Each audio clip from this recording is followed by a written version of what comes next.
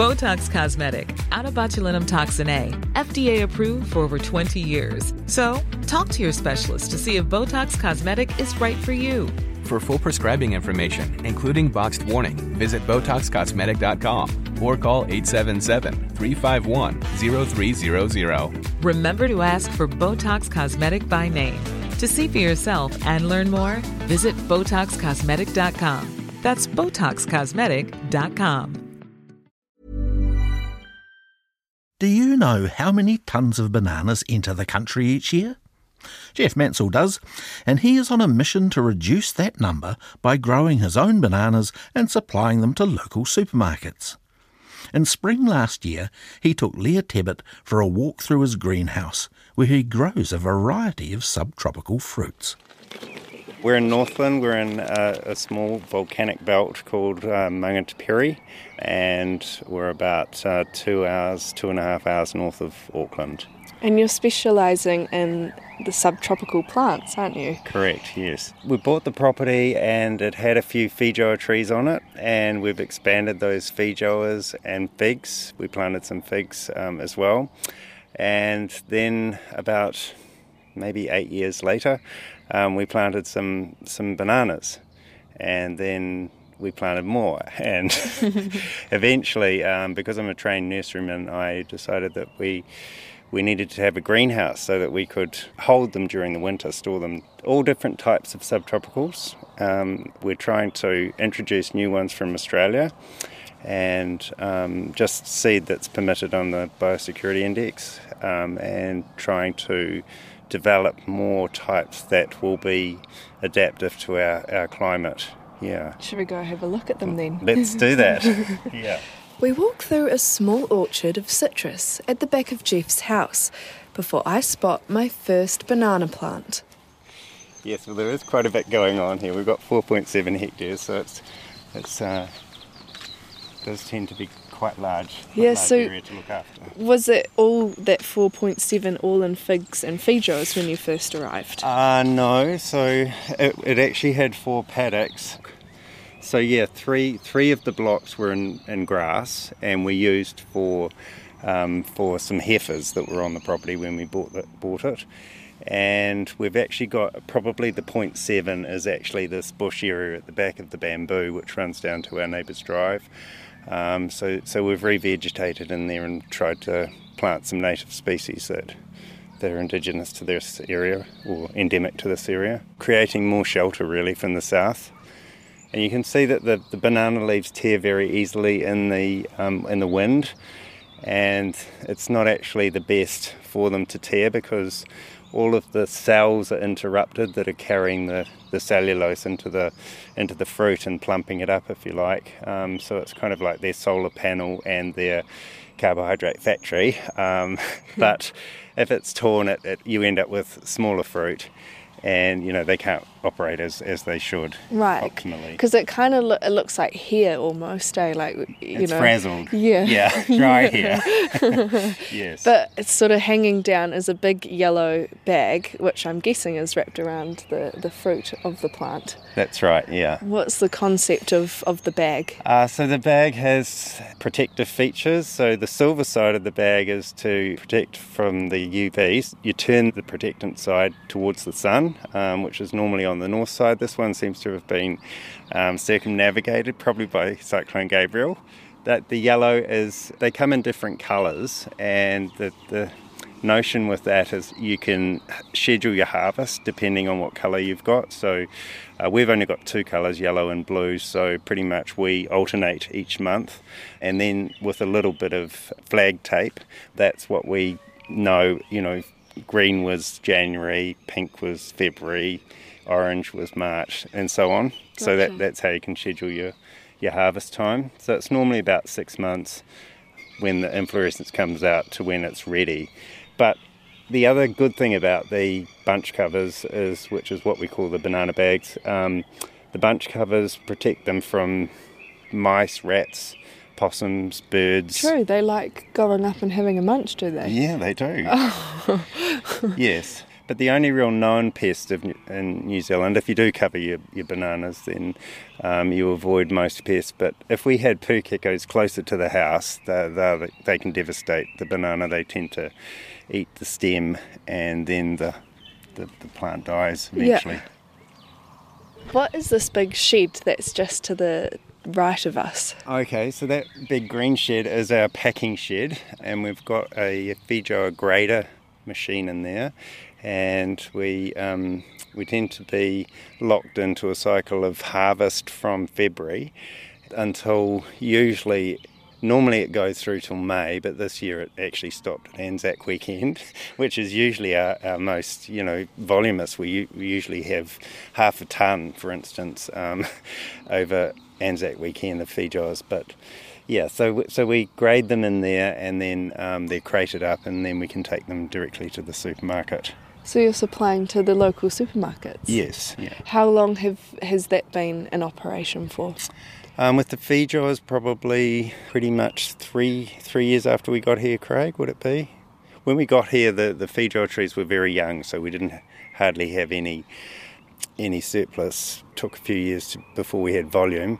And then with my NZ-GAP certification and getting to know the supermarket owners and staff, we managed to be able to supply direct. And it's just the Fijoas that you're sending to the supermarkets, or is there more? Anything really. So we've got a certification that allows us a range of about 24 subtropicals. So the figs and the Fijoas are in there, bananas, papayas, pineapples, and the list goes on. I forget the figure. I think it's something like 72,000 tonnes of bananas are chomped through annually. So there's quite a number of bananas imported into New Zealand. Yeah. So if we can, substitute that with our own grown ones, we'll be... Better for the environment. Better for the environment, yeah. Come through and have a look at the greenhouse part of the property. As in not the green shed, but the actual greenhouse? Actual greenhouse, yeah. So a plastic house. It's a 6.6 metre high structure, which is covered in a double skin of plastic, and the plastic's kept apart by a pump of air circulation.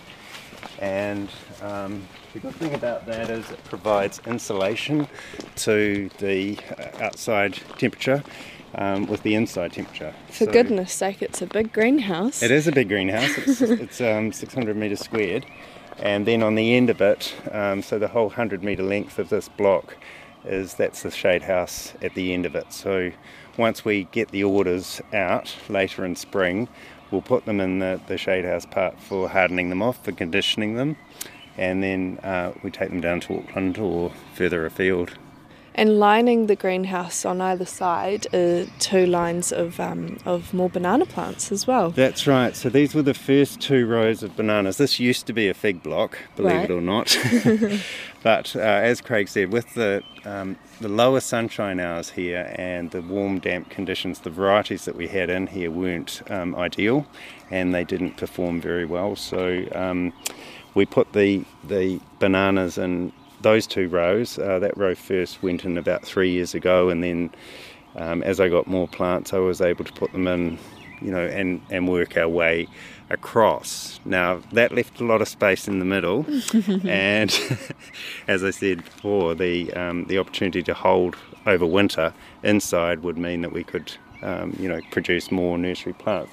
So they're self-sustaining, the bananas. They just keep throwing up pups, and so that stem there with the fruit on it is what we call grandmother, and the next stem that's going to come behind it will be the mother stem. Right. So once grandmother's, once we've taken the inflorescence off the banana bunch off the plant, that will die down, and we tend to cut it down in vertical sections, put it around the base of the banana, and then it breaks down and the nutrient goes back into the soil to feed the next one coming through. Gosh, so it's a constant cycle. So we have 3 different types here. We have the ladyfinger type, which you can see are the taller ones, and we have the Cavendish type and the Honduran types. And then within those types we have a number of varieties, right. Which we bag up and produce as nursery plants.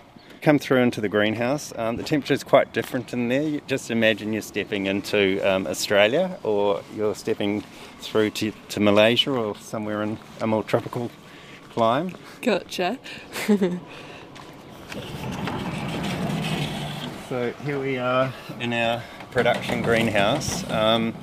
So the first 2 years that we were in operation of this greenhouse, we put a raised central bed through the centre, and we wanted to trial the varieties to see which would grow under the 6.6 metre limiting factor of the roof, and whether the fruit was actually going to be 25% bigger, being completely covered in plastic and protected from the environment. And with those leaves that aren't torn, as you can see, they can produce the optimum size fruit indoors. Right. And so to sort of describe, it's got a sawdust floor. Yeah, you've got lines and lines of all sorts of different plants, even cacti as well.